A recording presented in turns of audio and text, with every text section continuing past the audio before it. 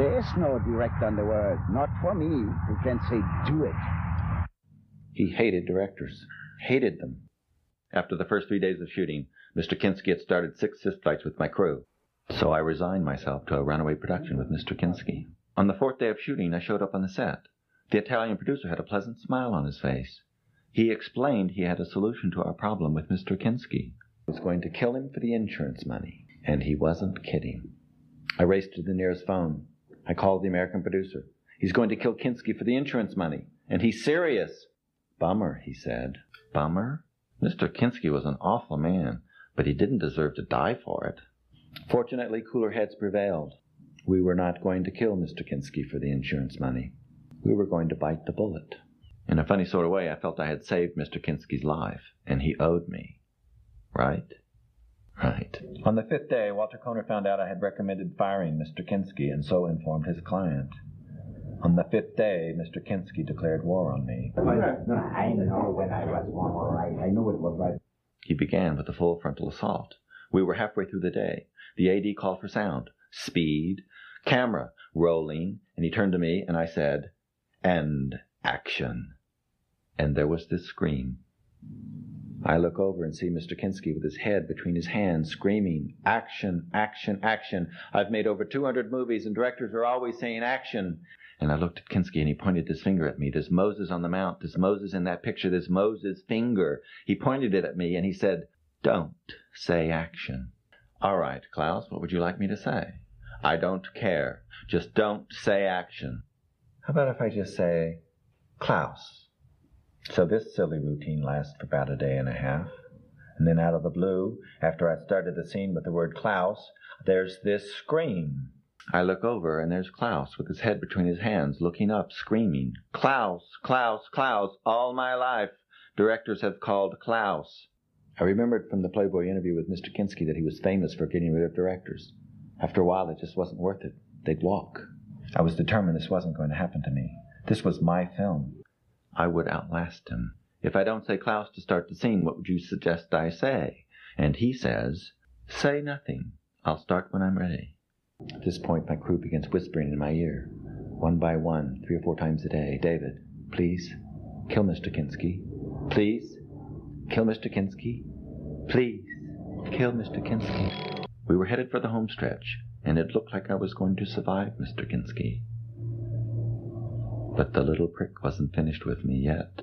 Everything's going along fine. We're shooting the scene. It ends, and I say the only word left to me as the director. I say, "Cut." And there's this scream. I look over, and there he is with his head between his hands, looking up, screaming, "Cut, cut, cut. I've made over 200 movies, and directors are always saying cut." And he points that Moses finger at me, and he says, "Don't say cut." "Okay, Klaus, what would you like me to say?" And Klaus says, "Say nothing. I'll stop when I'm finished." My crew implores me, no longer whispering in my ear, but muttering out loud within earshot of the monster himself, "Please, kill Mr. Kinski." But I wasn't going to kill Mr. Kinski, even if I wanted to. I needed the bastard to finish my movie. A few years later, I get this phone call. Mr. Kinski had died. And they quoted me in his obituary, confirming that he had a reputation as being difficult with directors. At first, I felt awful. You die, and your obituary should list your accomplishments. Here I was trashing the man. And then I remembered what a mean bastard he'd been to me. This was just karma, biting him in the ass. This was my revenge.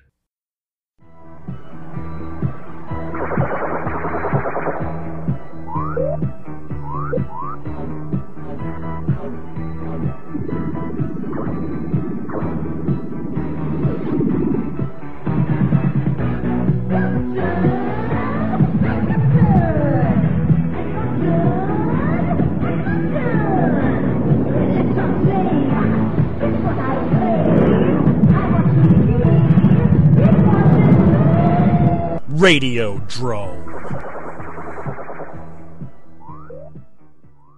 Welcome to another episode of Radiodrome. I am Josh Hadley. With me this week is the Peter the Monkey Man from Canada, Serbia himself. Pretty much, yeah. He's barely here, and Cecil will be off for a couple of weeks at least. He suffered a personal tragedy in his life, and Peter and I are there for him, but he needs some time to deal with this, so he'll be back, hopefully in a couple of weeks, but he'll be back when he's ready to be back. So it's just Peter and I tonight. But guys, if you want to help out the show at all, you probably should go to adamandeve.com. There you can get 50% off of a single item, 3 free DVDs, a free sex swing, and free US shipping if you use the promo code DROME at adamandeve.com. It really helps us out, helps you out in these quarantine times, get something to keep yourself amused maybe, or maybe prolapse something. adamandeve.com, promo code DROME. And also, if you're going to be going to some of the skeevier parts of the internet where Peter and I tend to spend most of our time,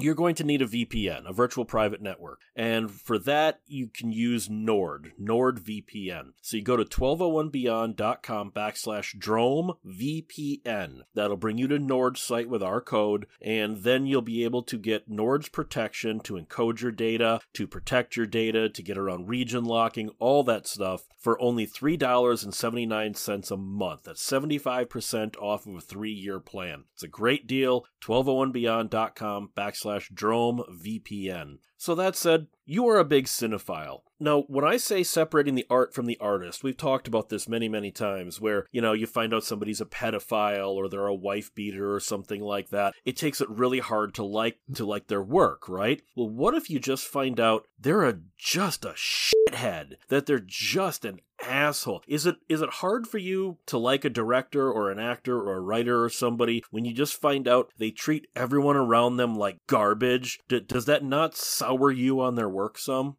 It can, to a degree. Does make me kind of question the quality of their work sometimes. But I mean, there is like a separation though, because if I do find out that a director is like a molester or like a pedophile, I completely drop watching any of their work entirely. Like in the case of somebody like Victor Salva, or Roman I'm obviously Polanski. never like I'll like never watch Salva's work ever again. I'll never watch Jeepers Creepers 3 because of finding out about the child porn stuff. But when it comes to them being assholes, I can still watch their work, but there is that like level of it gets kind of difficult to actually sit down and watch their work when I just know that on a personal level they're just like mean people. Well, and I don't just mean like assholes like, I'm being a jerk. I'm talking like borderline abuse. People that abuse their crews, abuse the people in their lives. Or even the first one I'm going to talk about here is abusing the fan base. Suzanne Nagy. So, Suzanne Nagy is a name most people aren't going to know. Well, she is a Hungarian film producer who in 1983 produced this movie called Grizzly 2: The Concert. Now it's called Grizzly 2: The Revenge, but then it was called Grizzly 2: The Concert. It was a sort of sequel to Grizzly, the William Girdler film. And, it was a sequel in name only. It had this cast of unknown actors like John Rhys-Davies, George Clooney, Laura Dern, Charlie Sheen, people like that in it. And the film was never completed. So around 2007 or so, the work print for the movie, for the about 85% of the movie that was completed, leaked to the internet. And Suzanne Nagy just lost her mind. She started threatening to sue people reviewing it, sue people watching it on YouTube. She was attacking people in the comments. You are watching stolen property. You are a criminal. She was threatening websites that had screen captures and reviews of it. You don't get my support after that, because now they've quote unquote completed the film, and all these websites are like, yay, we finally get to see this. No, she burned every single bridge with this community. She does not get to get celebrated for doing this. Someone like Suzanne Nagy burned all of her bridges, and not a single person listening to this show should support Grizzly 2 because of Suzanne Nagy. That's the kind of thing I'm talking about, where you treat people like garbage and then you expect, you want to see the product, don't you? You're just going to do what I want. She could do that like 10 years ago and just like treat people so horribly, and now it's like, we have to celebrate her. Now it's like, no, she didn't even want people to watch this movie. And for one, like Grizzly 2, like that was finally coming out now. Like, why the hell does it take you so long to make a goddamn bear movie? My point, though, is she does not deserve support, and so do some of these other people. Even though I really like some of these people we're going to talk about as filmmakers, I'm conflicted when you find out how terrible of people they actually are. Lucio Fulci, we love his movies, But when you hear those stories about how he treats the females on his cast and crew, how he calls them cows, he berates them, he yells at them. Now, only the females, because remember, Fulci is a guy who has problems with women. I'm not going SJW when I say, this is a man who hates women. Even his own crew admitted, I think it was on the Manhattan Baby extras, you've got his longtime cameraman saying Fulci could not stand women. He loved them in a sexual sense. He hated them. He always demeaned women. It's like Fulci was a guy who hated women. It really makes it hard for me to watch these movies of his then that have huge female casts, knowing these women were treated like garbage because this man is a misogynist. On-set behavior and stuff, like he seemingly did not have a lot of respect for women, for females in general. Even though his movies, it's strange though, because his movies do feature heroic female characters that end up surviving to the end of the movie. So it's very weird to me that, like, at the same time, he also seemed to not have much respect for women in general. Like, it's a really, really weird, it's just weird in general. But then there's something like Abel Ferrara. You and I both love Abel Ferrara's work. I think of all the man's work, I've only not liked maybe 2, maybe 3 things he's worked on. I love Abel Ferrara's work, and I lost all respect for him when I saw this interview. I don't know when the interview was from, but it was relatively recent because he was pretty old at the time. It was like a French interview, and they were asking him about New Rose Hotel. Remember that movie? Kind of, yeah. Christopher Walken, Willem Dafoe, Asia Argento is based on a William Gibson story. In this interview, he was talking about how when they were shooting New Rose Hotel, and I don't know how he didn't realize that this was going to happen. They were shooting in late December. He got angry at his crew because they had the audacity to want to spend Christmas with their families. So he fired everybody. He fired his sound guy, his cameraman, everybody. He fired them because they were not committed to his film. Quote, they didn't care about the movie. Working with me and making movies is a gift from God, and they want to spend Christmas with their family? It's an honor to make a film. Boom, you're gone. If I had a gun, I would have killed you. F*** you. Unquote. Oh my God.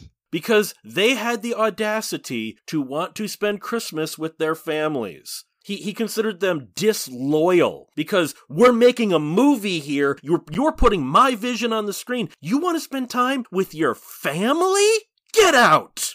Wow. I will never respect Abel Ferrara after that interview. Was just fuck you, dude. Screw you and screw your films. Yeah, I know that he has like a penchant for doing, like, he's done a lot of drunk interviews and stuff like that, but I did not know that he was that, like, verbally abusive and that he could talk like so out of his ass about himself. Saying that doing a movie with him is like a gift from God. Like, and I do love the guy's movies. Like, I love Miss 45, Fear City. I do love a lot of his movies. I do think he's a very talented filmmaker. Driller Killer is very good. King of New York was awesome. Like, I really do love his movies, but it is really challenging to watch his movies now, knowing that he's such a prick to his cast and crew. Like, it's really a disheartening thing. There are a lot of directors, especially, who think that there's some sort of a god that you do not question them. Because how many times have we seen a director that is clearly going crazy on a movie? You've heard these stories. The director's losing his mind. Like Ridley Scott, I don't know if he's still like this, but in the 80s, he was like this, that he had it in his head, I am the king of this production. He said, don't ever ask me why we're doing something. You ask me how we're going to do it, fine. You ever ask me why we're doing it, you're gone. You're fired. Don't ever question why I want something done. Wow. And I think, dude, off already, you know?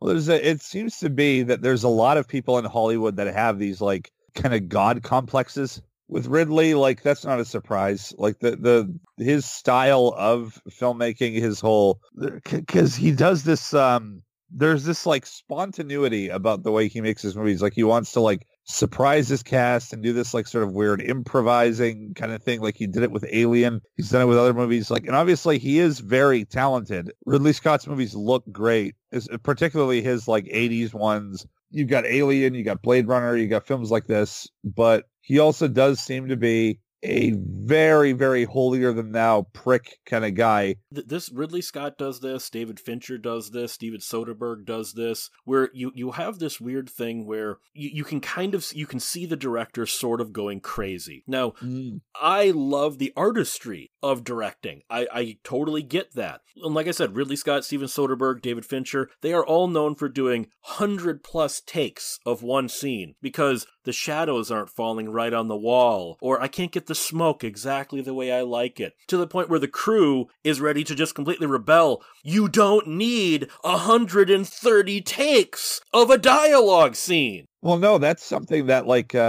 Stanley Kubrick would do too. Like, didn't he pretty much give like Shelley Duvall shell shock because of The Shining? Yeah, because he treated her like crap. I'm talking about the 100+ takes. Ridley Scott is notorious. His editor on Blade Runner said they had over 80 takes of a dialogue scene that were all virtually identical because Ridley couldn't get the shadows to line up on the wall exactly like he wanted. There's artistry and there's get out of your goddamn head and move on. There's artistry and then there's like borderline psychosis. Michael Sarney on Myra Breckenridge spent an entire workday, the entire crew and cast sitting around being paid to do nothing to photograph a cake on a table because he couldn't get the light to hit the cake just right. The cake is in the film for 8 frames. He spent an entire workday photographing a cake. Jesus. Like I said, the artistry, I say, you want everything to look perfect. I get that. But there's a point when you're at the 100+ take mark, you're not going to get what you want. Clearly, take 147 is not going to be,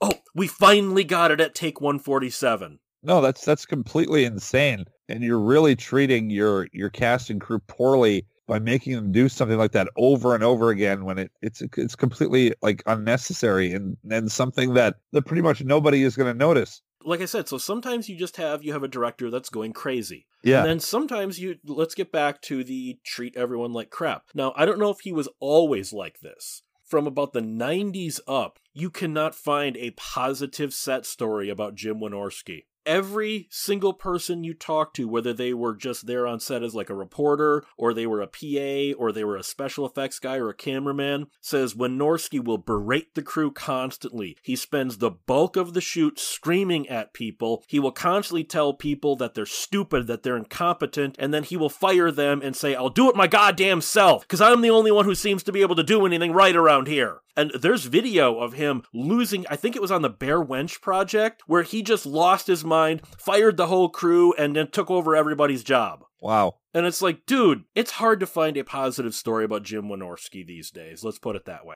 And plus, hasn't he become like pretty much like a huge bigot on social media and stuff too? Yeah, he's made lots of transphobic things, and I am no SJW, but he was saying that a trans woman who used the wrong bathroom that got shot deserved to get shot basically. Because she deserved it. He claims, in all fairness and journalistic integrity, he claims he was hacked and he didn't make those comments. Oh, what a load of shit.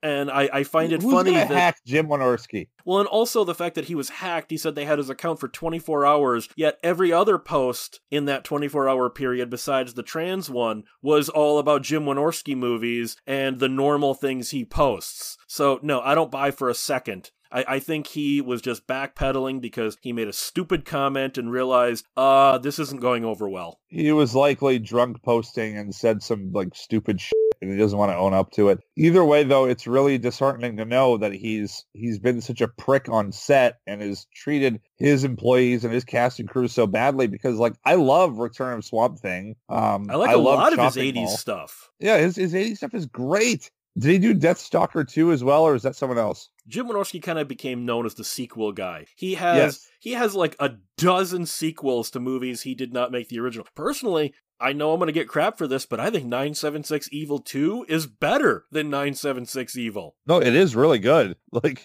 his sequels to stuff are solid, and I think he was a definitive name in the 80s for the types of films that he would make and the kind of style that he would have. There was a very self-aware kind of funny quality to his movies, and I just don't know what happened. I think I do. I'm gonna play. No, I don't have quote unquote evidence to this. I'm gonna play armchair psychologist for a moment. So he came up through Roger Corman. While he was coming up through Roger Corman, he was doing a lot of great work. And he saw, I think, all these other people, James Cameron and Francis Ford Coppola and Ron Howard and all this. I think he saw all these other people getting big. By the 90s, when he was doing lower and lower and lower budget direct-to-video and then direct-to-cable, then direct-to-streaming movies, I think he became bitter. He didn't have the career he thought he deserved to have. I think he looks at his old stuff and thinks, I deserve to be making Netflix movies, not Redbox movies. I think it is bitterness and anger, because you look at interviews with him from even the 90s. He was still joyful. He was still happy. You look at an interview with him from the last 5 or so years. He's bitter. He's mean. He's angry. Yeah. I think playing armchair psychologist, he doesn't have the career he thinks he deserves, and he takes that out on his cast and crews. Well, he shouldn't have started making softcore porn.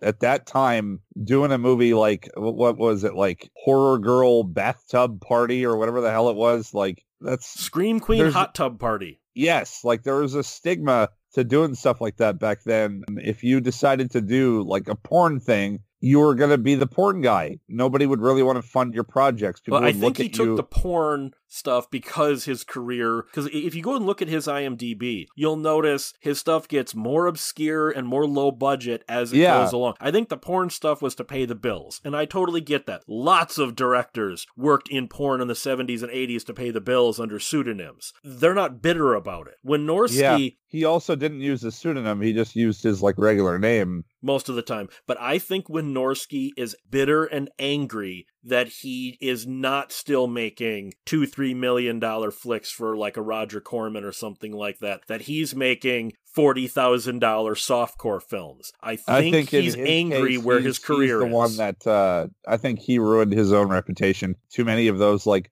softcore movies, and then of course like Ghoulies 4 was terrible. I think there's just a lot of mistakes in his own career choices that pretty much put him into a downward spiral, and now he's blaming that on everybody else when I think, in my opinion, he's the one that put himself where he is. And as I said before, just go and look up some of the behind the scenes on some of this. And keep in mind, this is when he knows he's being filmed. The way he treats his cast and crew is just inexcusable. But then there is, like, the famous examples like James Cameron. James Cameron is one of those examples that's been bandied about since the freaking 80s of one of the worst people to work for on a crew. He also has that I'm the king syndrome. Talk to anybody who's worked with Cameron. Nobody has a positive story. They have a positive story about when he's not on set, he's supposedly the nicest guy in the world. But when he's on set, he's an absolute dictator who will execute you for a minor mistake. The only guy that seems to ever have anything nice to say about him seems to be Arnold.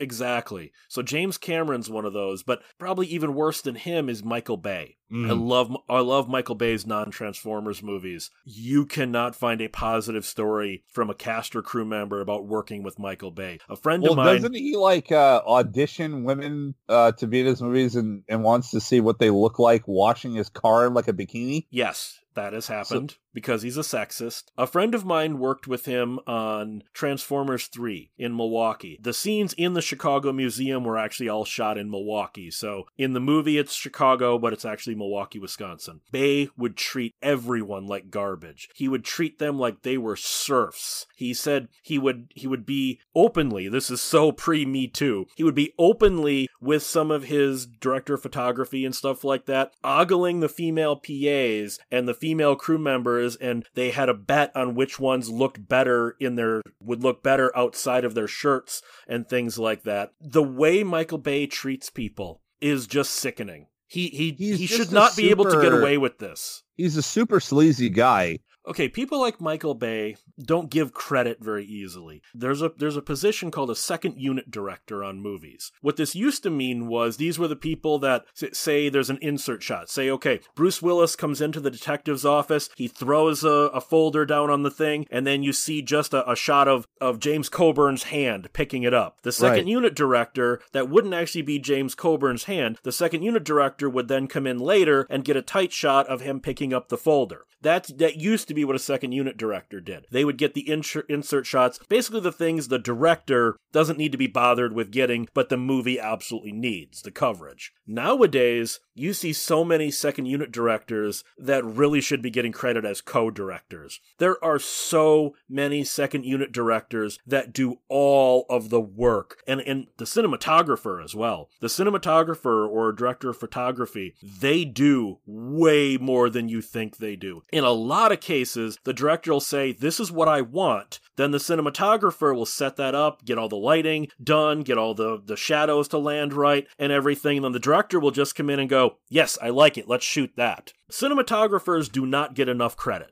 Not at all. And that's a thing that you can go back on for Cameron. Like James Cameron seems to think that he's like the be all end all for his production. Like he takes credit for absolutely everything when he's not the cinematographer. He's not the editor. He's not the composer. He's just a guy that tells you where to point the camera. You see that a lot on these big budget productions with really big budget directors where they will just show up and go, yes, I like this, and then leave. They're on set for minutes while everyone else is doing everything else. Now, ultimately, it comes down on them. I'm not trying to say a director has no input. I'm trying to say a second unit director and a DP deserve a lot more credit on these movies than you think they do. They're putting a lot more hours into it. And then the director will kind of take credit for all of the stuff that they're doing. Well, see, you also have people like Tony Kaye, who has not made much that anybody has seen outside of American History X. He was his own cinematographer. He was his own cameraman. He was his own grip. I mean, when he made American History X, he was doing everything. He was directing. He was the cinematographer. He was the grip. He would set up the lights. He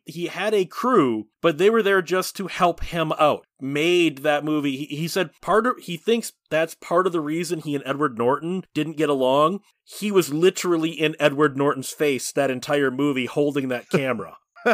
So he's like, yeah, I was literally in his face the whole time, you know? But that's awesome though. Like that's a real filmmaker. Of course, he has a massive ego, and listening to him talk is sort of like you start thinking, oh my God, I can see my own brain. My eyes are rolling back so far in my head But at least in his case, though, like he really does walk the walk. Yeah, but he's got a giant ego that I don't think his talent can cash. I love Orson Welles. And Orson Welles is a 50-50-er on this. Because if Orson is making the movie, everybody has great things to say about him. Because he would work with the same crews over and over, the same lighting people. Gary Graver was always his cinematographer. But now, if Orson was making a movie for somebody else, or a commercial, or a TV appearance, or something he was doing only for the money, we've all seen those famous outtakes where he will not stop berating you and complaining and bitching and moaning. So Orson Welles, I'm going to put on a halfer. If it's his project, he's great to work with. If he's only doing it for the money, get the hell out of man's way. If it's your project, you're screwed. There's too much directing going on here. One more word out of you and you're gone. There's something very interesting when it comes to that, because it's like, this is a guy who his directorial debut became like one of the biggest and most famous and most well-received films of all time. Like Citizen Kane being your first movie is not going to be good for your career. And like, coming off of the critical acclaim of the War of the Worlds radio show too. Exactly. I don't think that is going to work very well for anybody, because as the way history tells it, if you look at anybody whose very first movie is their most successful film, they tend to downward spiral after that and either go a bit crazy or get very obsessed with substance abusing. Then they will eventually tailspin out of control. Look at what happened with Edward Furlong with Terminator 2. Your first movie should not be T2, because the guy got well addicted to drugs and alcohol super fast. I believe it was Uwe Boll that said, real nice guy, too bad drugs destroyed his brain, or something like that. I don't think that's a quote, but you're close. It's something like that. It was on, I believe, the commentary for Assault on Wall Street. Yes. But something very similar happened with Orson Welles, because, you know, he eventually started doing these like commercials for these like crappy champagnes and for Mrs. Buckley's peas or whatever the hell else. And he'd be showing up to set drunk, and he'd be dictating, and he'd be telling people that they're all pests and that they're all nobody can work as well as he does, and like all this stuff. Like, I think he really did let his ego get to his head, and it's because he had such early success with film and his directorial debut was such a smash hit. And then you've got this guy that's like showing up and doing these commercials, and he still thinks he's the Citizen Kane guy. Like, I think that's kind of what happened there. The one thing we can give Orson Welles, though, is he was always professional when the camera was rolling. There's an interesting extra on the Late Great Planet Earth DVD. It was this religious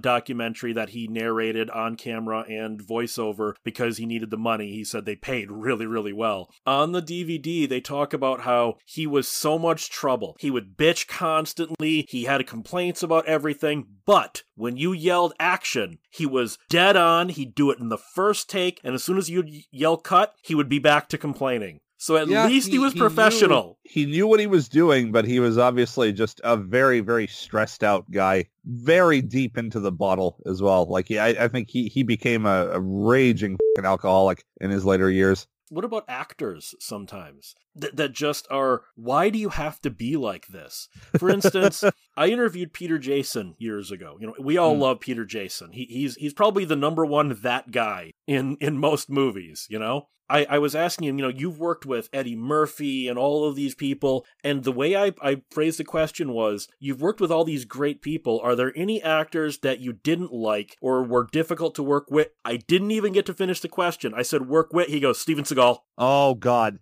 And he talked about how Steven Seagal, because remember, they were in Marked for Death together. He was Seagal's boss at the beginning. Got to give you people a little bit of how films work. So you have shot, reverse shot. So you've got the camera on Peter Jason, and you've got Steven Seagal's head. So Steven Seagal should be reading his lines so Peter Jason can react to them. And then you would do the reverse, where Steven Seagal's on camera and Peter Jason's doing that. Steven Seagal wouldn't read his lines if the camera wasn't on him. He considered it wasting a really good take. So God. He would just sit there while the script girl would read Seagal's lines for Peter Jason to react to. No. You talk to anyone who's worked with Seagal, and they all say he is one of the worst actors.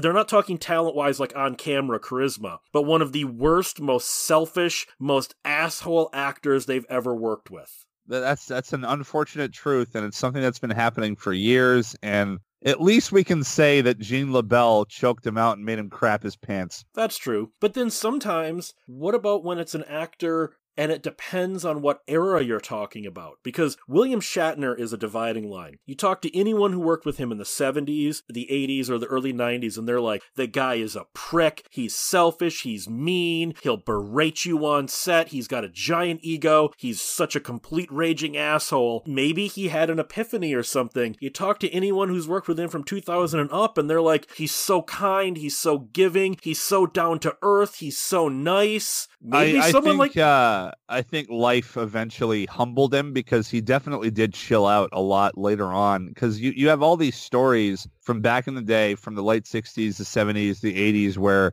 a lot of people would consider him to be just a real prick on set. Then there's that that trash that he pulled with Harlan Ellison, where he got Harlan to come to his house to show him the script for City on the Edge of Forever. City on the Edge of Forever, yeah, and he line counted. So Shatner was one of the first people to read that script, and he got Harlan to come over, and he was all buddy-buddy with him, and he told him, how great it was and how he's so excited to read this. Then he immediately goes to Roddenberry and is like, Nimoy has more lines than me. I want more lines in this. God, what an asshole.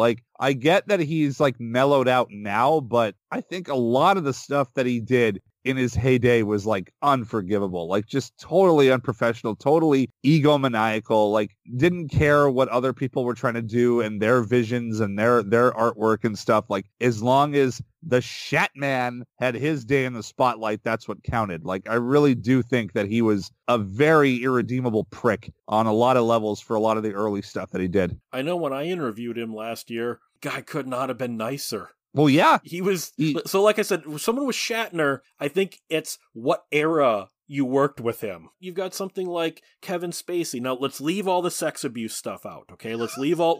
Let's just talk about Kevin Spacey as an actor. There are very few people who have nice things to say about working with Kevin Spacey. They say he is selfish, he is mean. John Barenthal, because they worked together on Baby Driver, had this story for a couple about of days. Yeah, it was only a couple of days, but he said he couldn't believe what a prick Spacey was. Spacey was giggling about how he could treat the crew like crap and how they were all afraid of him. He actually went up to John at one point and said, "You want to see something cool? Watch this." And he started yelling at a PA and the PA started shaking and ran off. And then Spacey started laughing, going, and Barenthal was like, "Fuck you, dude." Barenthal basically said if he was on that set longer, he was going to kick his ass. It was really starting to bug him that he was like witnessing this guy basically just like bullying what he considered to be underlings. Like Spacey, regardless of whether the sexual allegation stuff are true, like even besides that, there is proof of him being a real abusive prick anyway. So it's like there really isn't anything redeemable about him. And I just don't understand.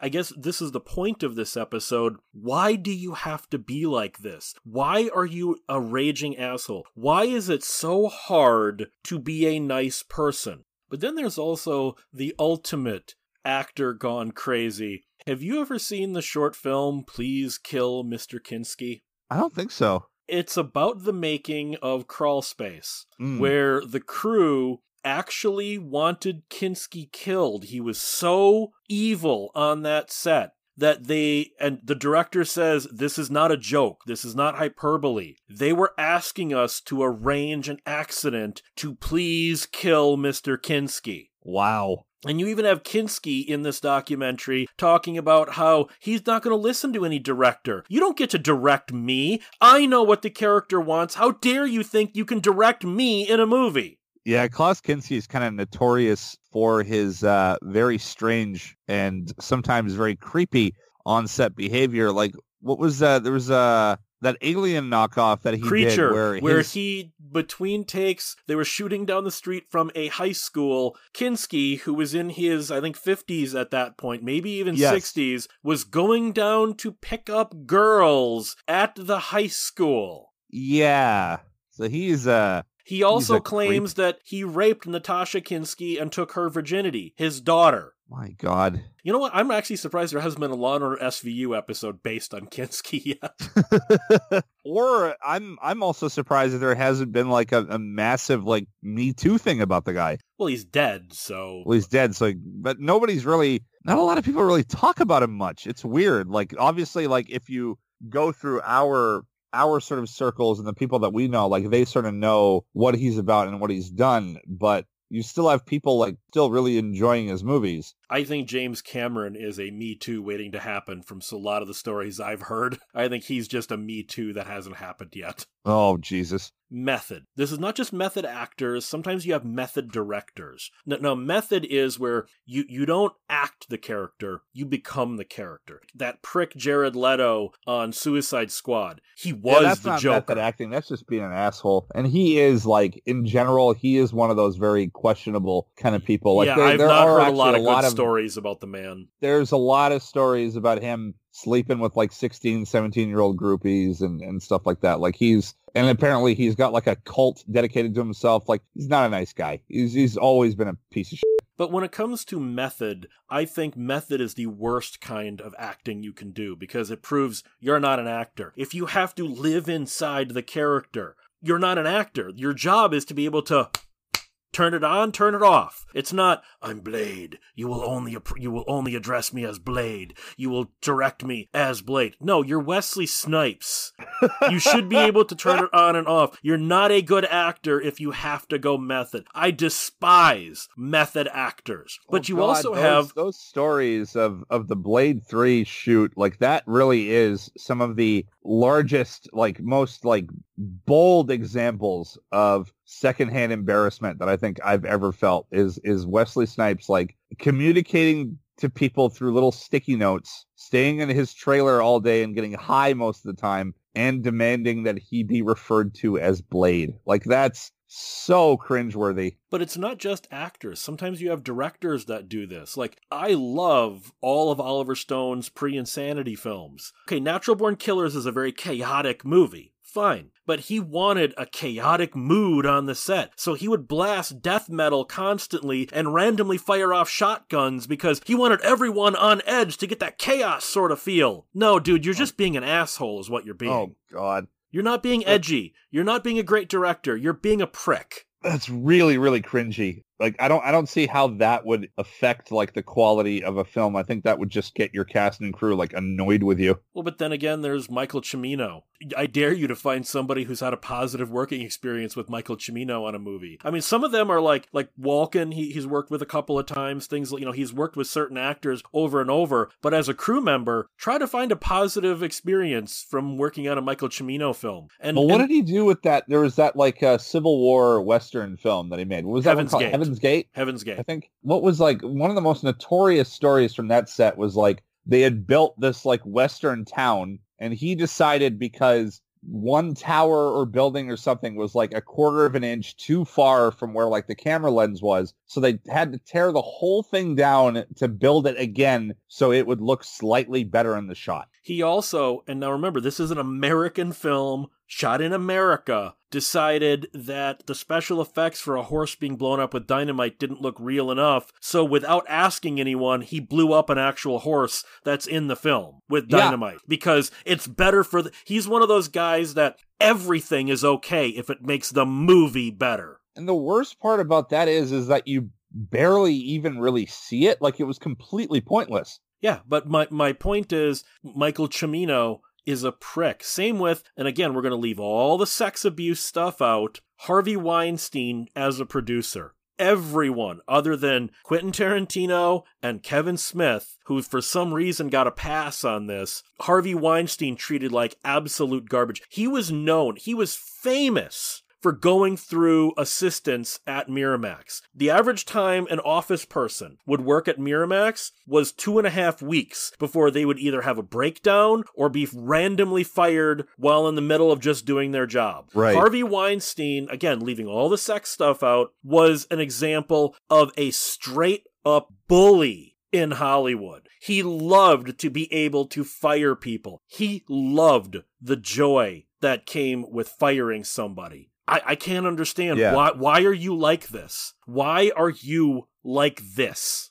God, with Weinstein, like, it really isn't one thing. Like, obviously there is all the sexual abuse allegations against him. They're not allegations anymore. It's actual proof. But it's like, even before that, I think he was already very detested by the industry. He would always have his mitts in movies. He would always try to change things. He was like pretty much notorious as the guy that would ruin your film. But it comes down to, why are you like this? I mean, unless it is like just a sadistic, maybe a sexual joy that making a woman cry gets you hard.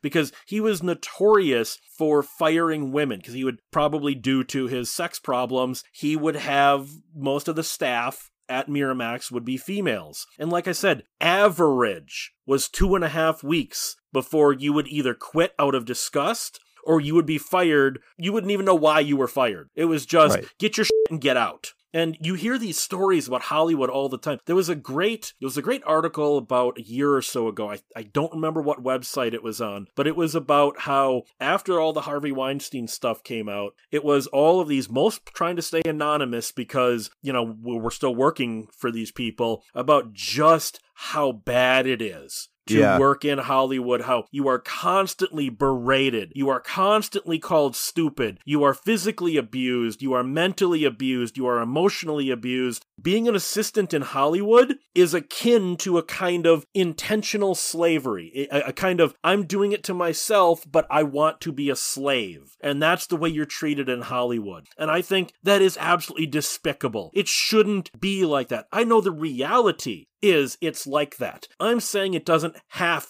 to be like that. I think if you're one of these people who berates other people on set, who just loves firing someone, you should have your power stripped from you. Because there's always a bigger person out there, as you said earlier, that is going to take it from you. Harvey finally had it taken from him. I'm not saying you can't have a blow up. Sometimes a director, you've had a bad day, maybe shit is really not going well, and you just have a one-time blow up. That or an happens. actor too, like what happened with Christian Bale on the set of Terminator Salvation, because that was kind of one of the only times he did something like that, and everybody took it like really far and was like, oh, this guy's such a prick, he's such an asshole. But with Bale, at least like on a lot of different radio shows and different other interviews, like he did apologize about that, and he did basically say that he was having a really stressful time with his family. I think his like mom was sick at the time, and he did apologize. My point is, a one-time blow up is something that happens. We all lose exactly. lose our stacks at some everybody point. Has the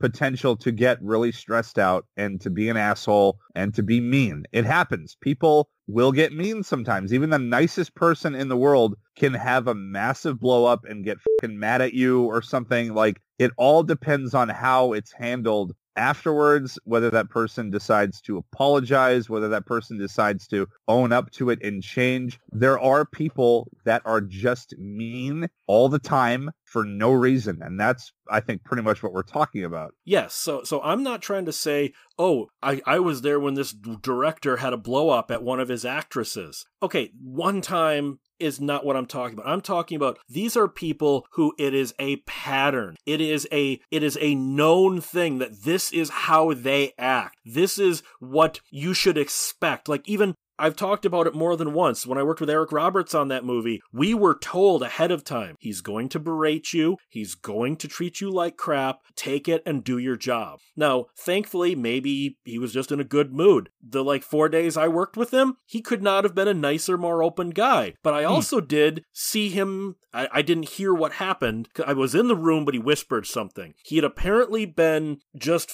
fucking with his makeup girl for a while. I don't mean like sex fucking, but I mean he'd been berating her for a while. She was doing his makeup and he whispered something and she threw her makeup stuff down and said, I can't take this anymore. And she ran off, and then he and the producer ran off to try and quell this, and she came back. But that was clearly, he'd been screwing with her for a while now, and she just couldn't take it. So I don't know if it was, like I said, I worked with him, could not have been nicer. But the fact is, we were warned ahead of time, he's going to be like this. Oh my God. And that is a problem when you know going into this. Like, a friend of mine was a PA on that Samuel L. Jackson movie, The Caveman's Valentine. I don't know if this comes from Samuel L. Jackson or if this is just a preventative thing, but he was told, as well as all the other PAs, you do not speak to Mr. Jackson unless he speaks to you first. You do not make eye contact with Mr. Jackson. If you run into him in the hallway going to the bathroom, you do not speak to him. You only are allowed to speak to Mr. Jackson if he initiates contact. And I thought,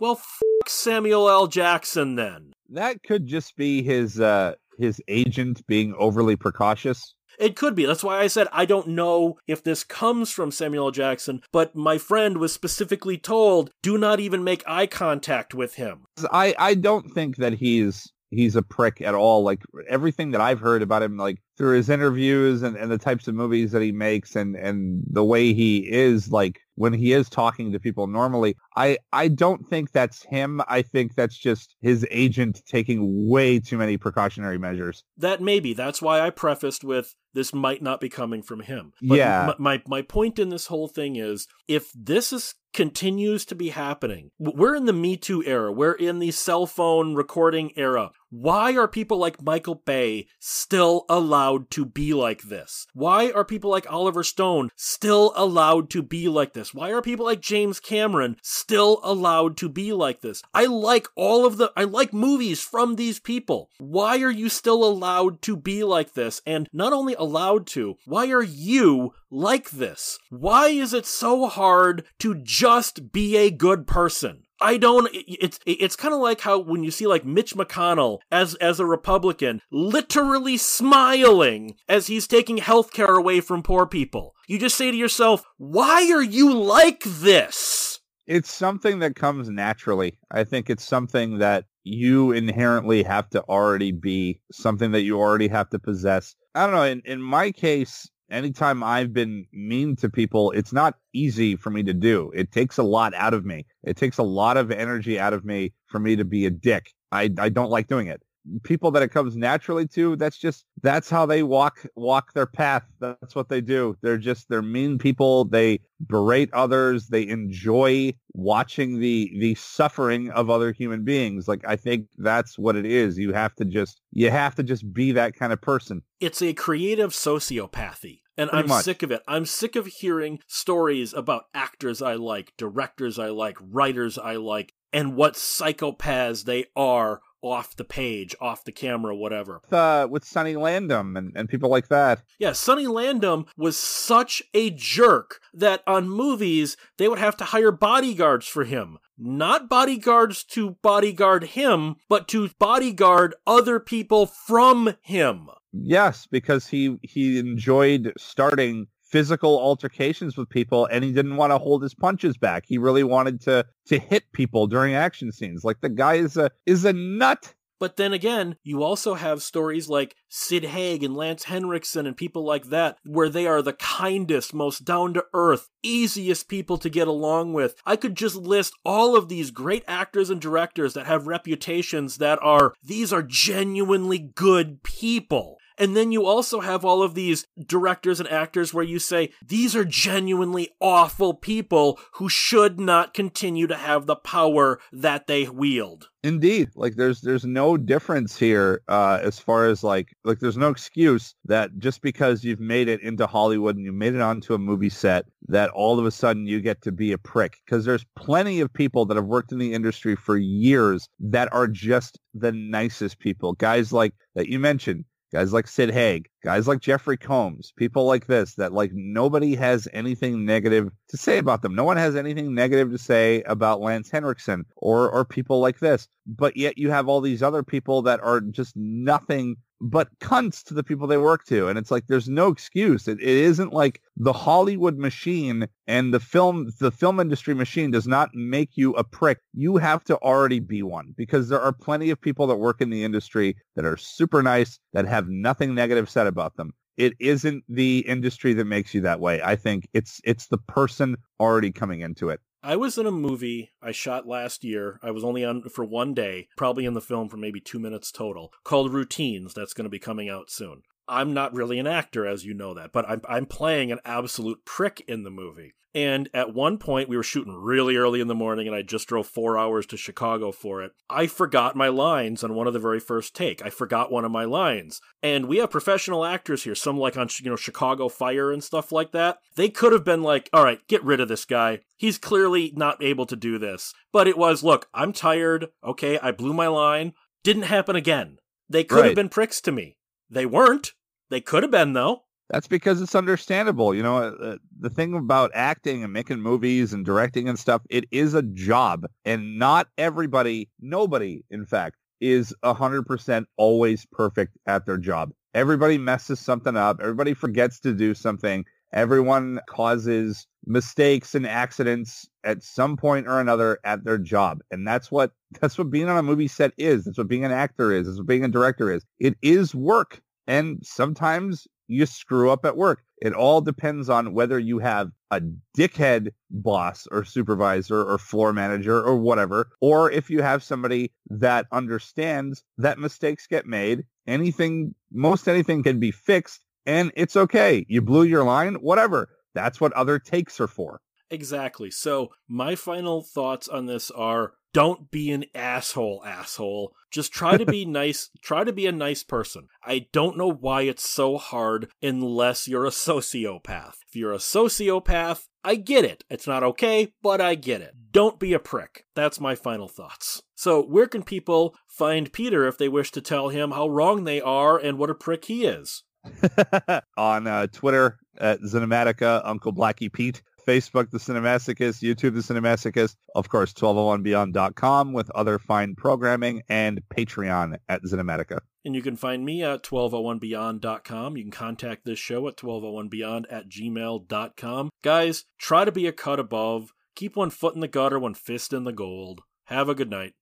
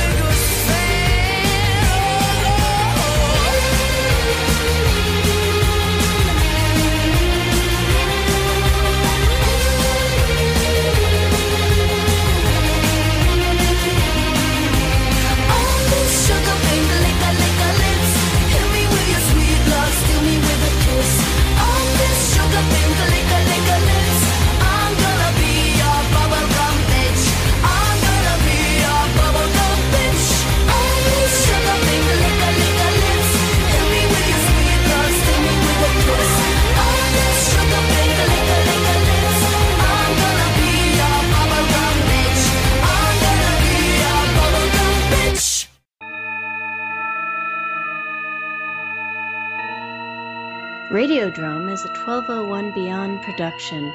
Find it and other great content at 1201beyond.com.